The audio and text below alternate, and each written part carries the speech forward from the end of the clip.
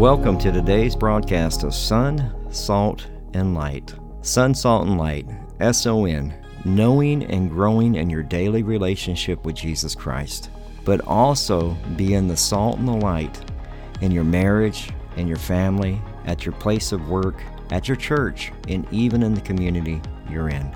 I'm Pastor Michael Petit. This is a radio ministry of our church, Calvary Chapel Divine, here in Divine, Texas. We are so glad that you joined us for today's broadcast. We are a Calvary Chapel, so we simply teach the Bible verse by verse, chapter by chapter. We believe that God uses His Word to transform, restore, and to change lives one verse at a time.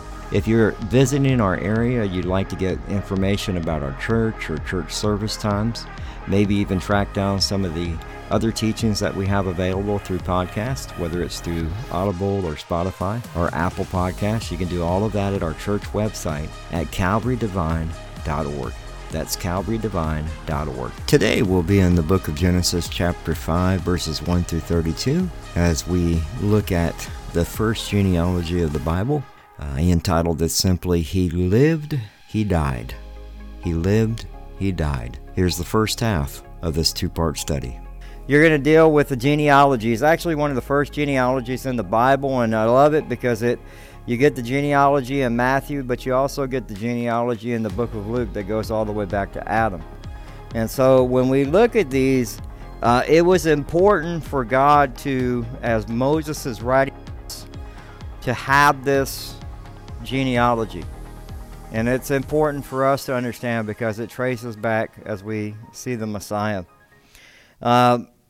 We get a list of names, and what you're going to find out as we go through this is we're going to see people that lived 400 years, 900 years, and you have to remember that they didn't have the genetics that we have. The muddied water of sin hadn't really affected them at that point. They were dealing with sin, but they weren't, as far as the way the world was, there was no rain yet. So the atmosphere, everything was just still perfect, but there was sin. And so what we do see is we see people that lived many, many years, and we'll talk about how God is going to deal with that next week as we get into the story of Noah. And so there are actually a couple of different themes as we dive into this chapter.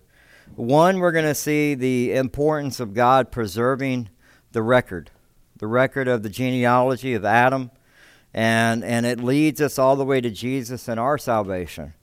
So even as you see in Luke chapter 3, verses 38, you see that he's listed the son of Enosh, the son of Seth, the son of Adam, the son of God. And so the other thing we will get is there's two commands to be what? Be fruitful and multiply. And we're going to see this being done over and over and over. So that's something that we've been commanded to do, to be fruitful and multiply. And then the third thing we're going to see is the effect of God's curse of sin.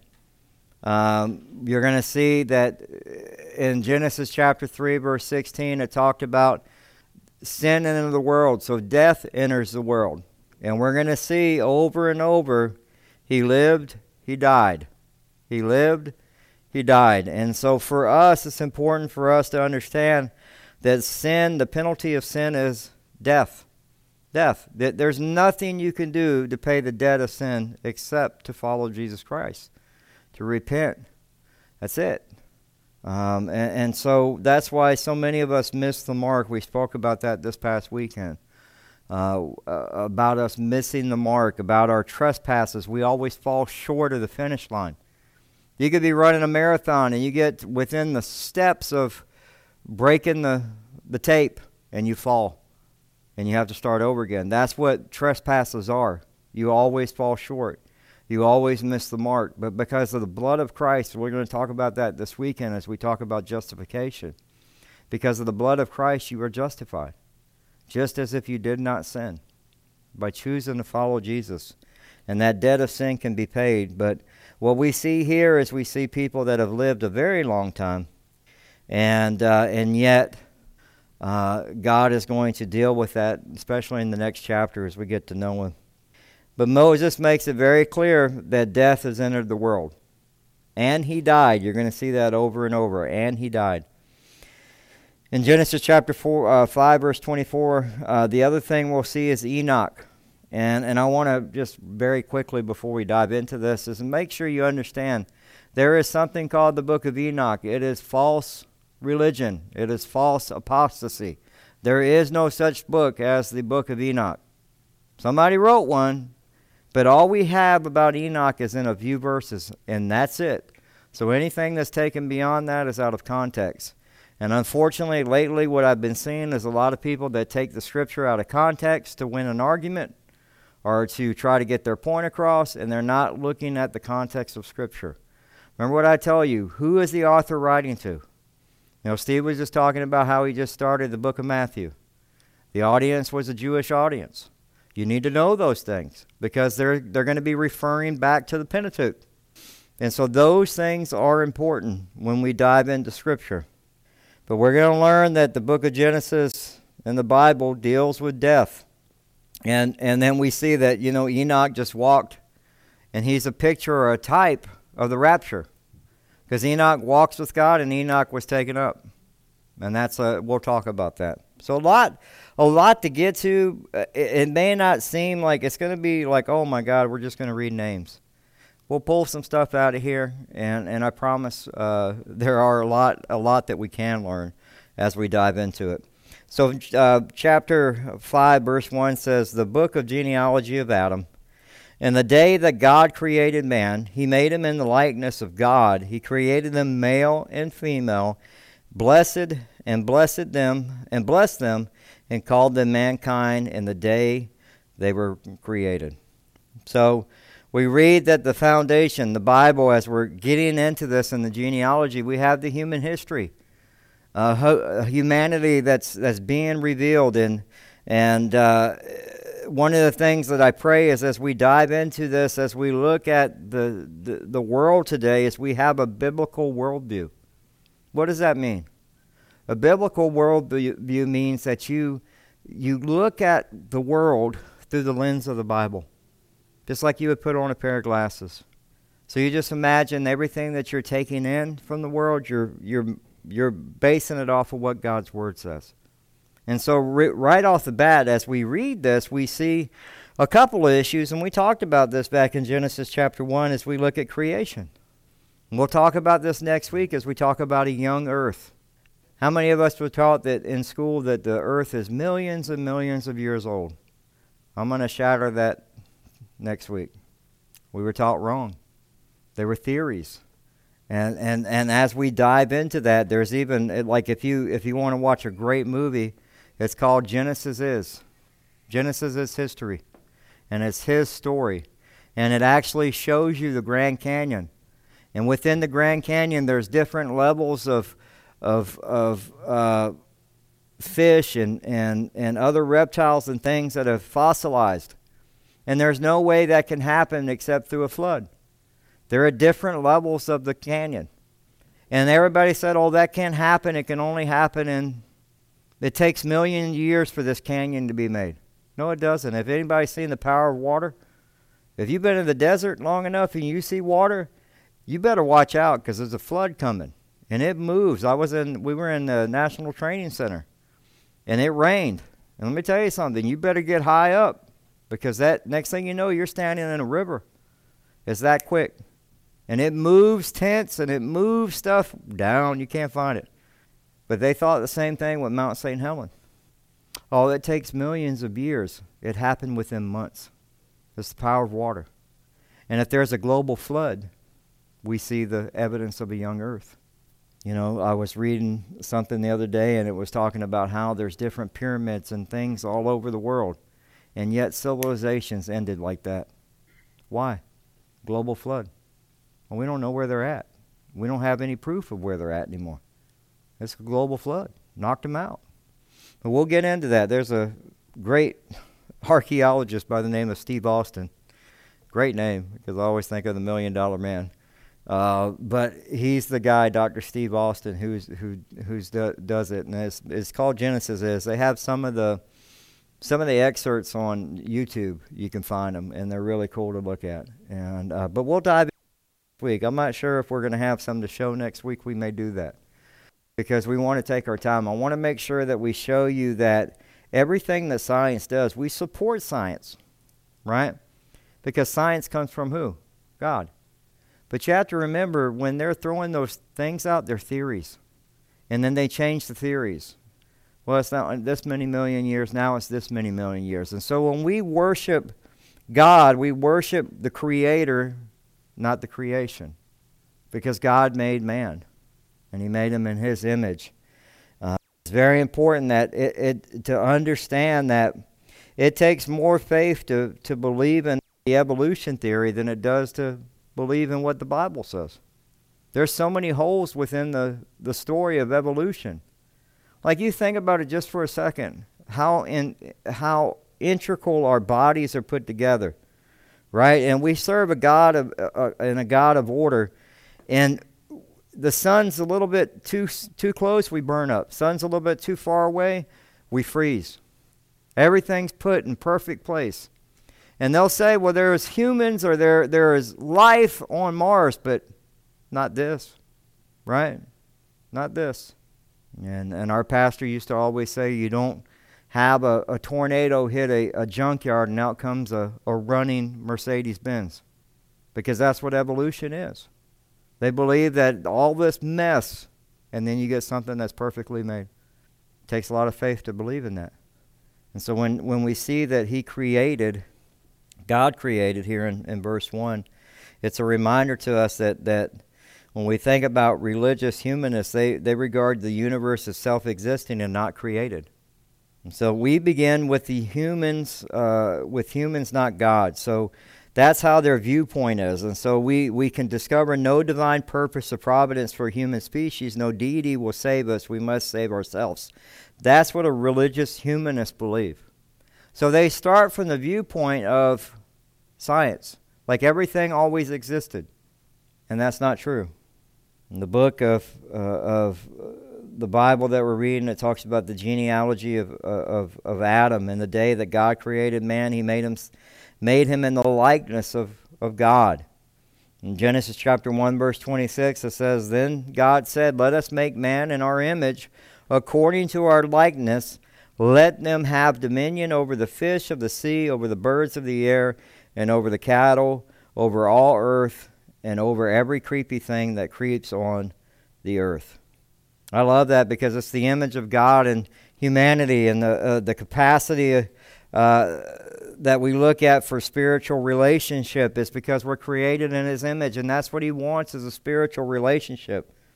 He's created them male and female, and God's desire is that we would have a relationship with Him. We have to remember that the only thing that God breathed into was man. That's it. Everything else was created, but He breathed into man. Living soul. We have a living soul. We have the ability to have mental capacity, to have physical ability. We have material circumstances that we can understand because we have a soul.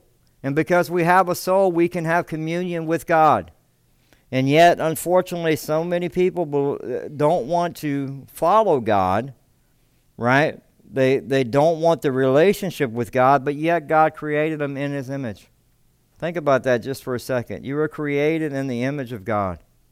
And that should wake us up to the point that regardless of who we see or we run into in our day-to-day life, they were created in the image of God.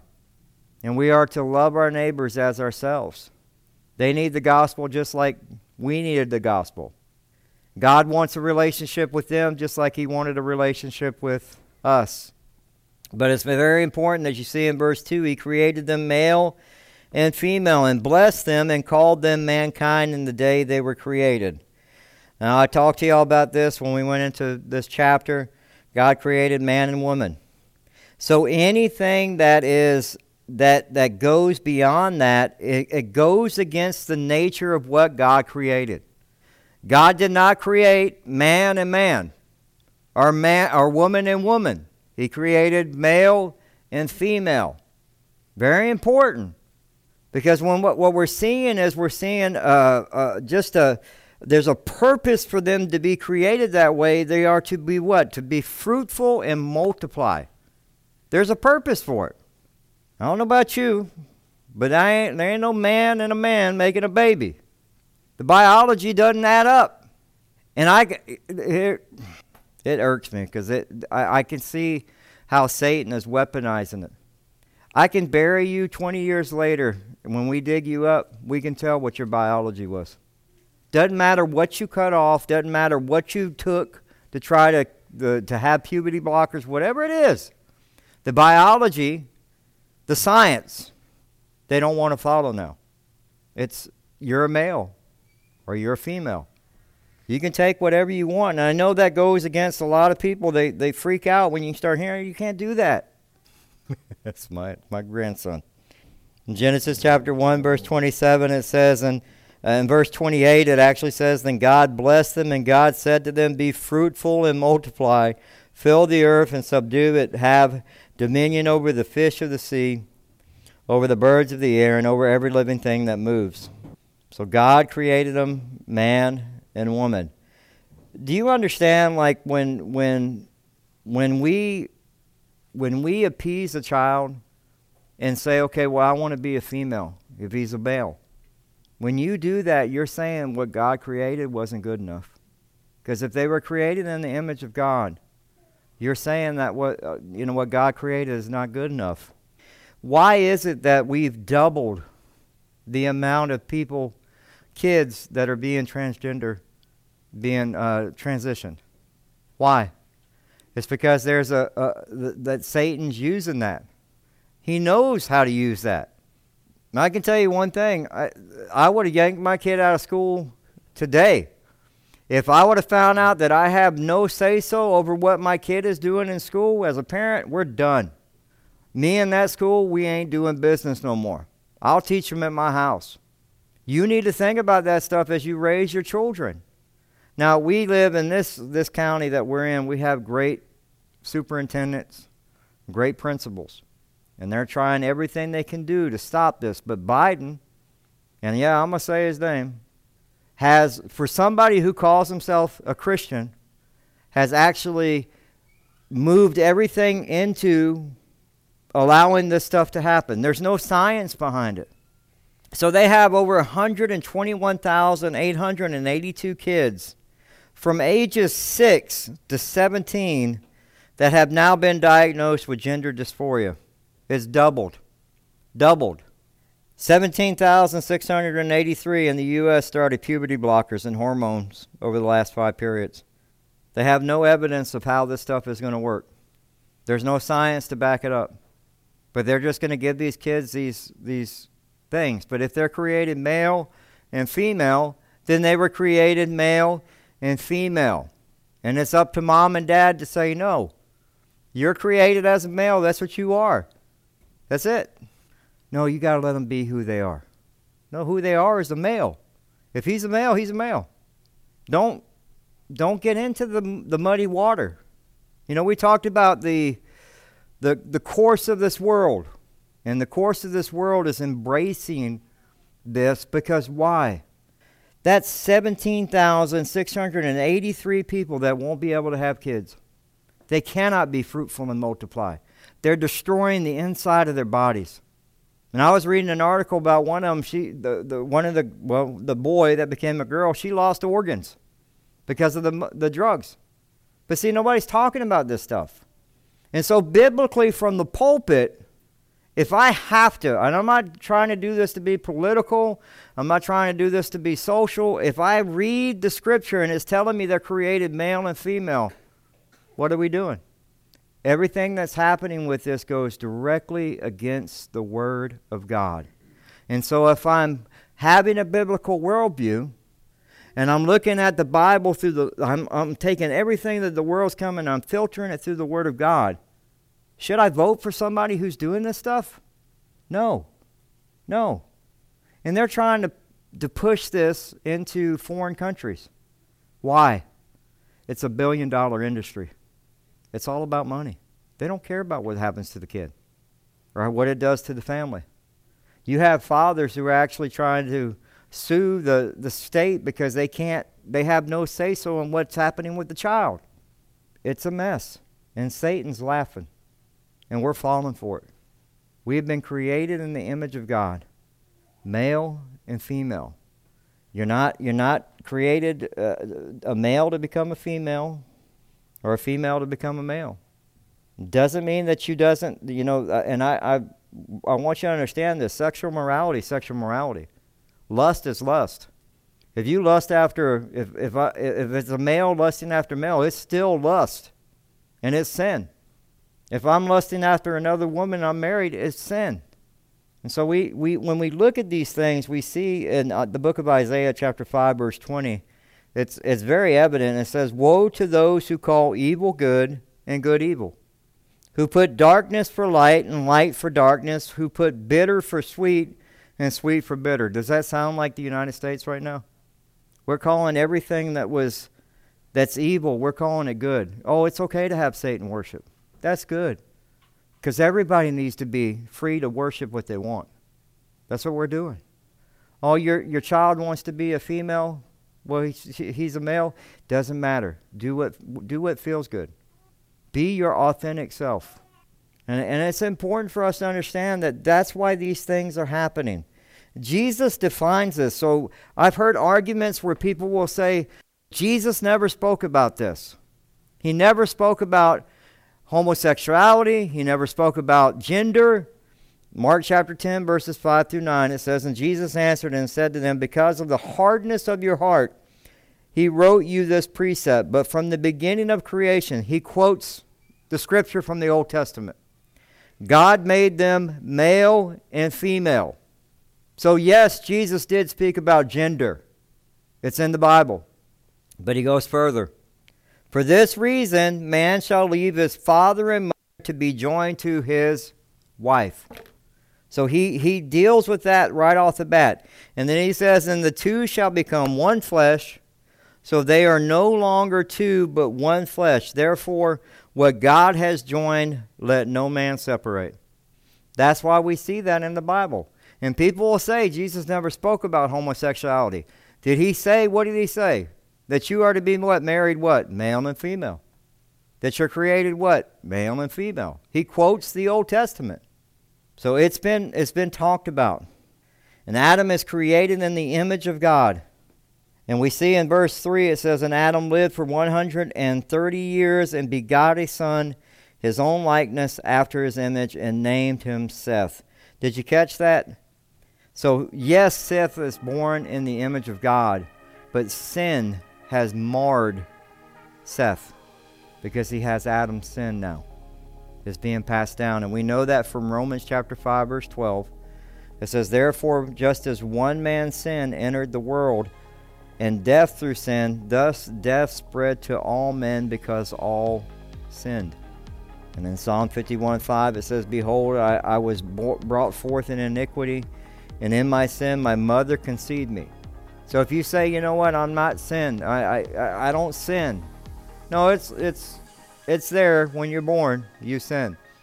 And anybody who has little kids, you know that they'll lie. Nobody taught them how to do that, they just do it. It's because of that sin nature that we're all born with.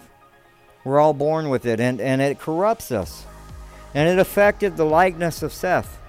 So we see what's happening already. The genetic pool is getting muddied because of sin. In Romans chapter 5, verse 19, it says, "For as by one man's disobedience many were made sinners, so also by one man's obedience many will be made righteous." Talking about Adam's sin and Jesus' sinless life, we can be made righteous. After he begot Seth, in verse 4, "The days of Adam were 800 years, and he had sons and daughters." So we see he's being fruitful and multiply. We're also seeing, wait, how does somebody live 800 years? Right? Very important. We're going to go into this next week. This is before the flood. And this is literal years. So if it says 800 years, it's 800 years. Have all the mess that we have in our bodies. The environment is not as bad back then. They didn't even have rain. They had a canopy over the earth and they were protected. But all of that's going to change. In Psalm 90, verse 10, Moses talks about it. He says, the days of our lives are 70 years, and if by reason of strength, they are 80 years. Yet their boast is only labor and sorrow, for it soon cut off, and we fly away. So the life expectancy changes after the flood. Nobody lives that long anymore. And we'll talk about that because it's the depravity of man, sin. Well, that concludes today's broadcast of Sun, Salt, and Light Radio. We hope that you enjoyed it. If you'd like to submit a prayer request or get in contact with us or find out service times, you can do all of that at our website, as well as get our podcast at Spotify, Audible, TuneIn Radio. Pretty much wherever you can find a podcast, you can just type in Sun, Salt, and Light and you'll find it.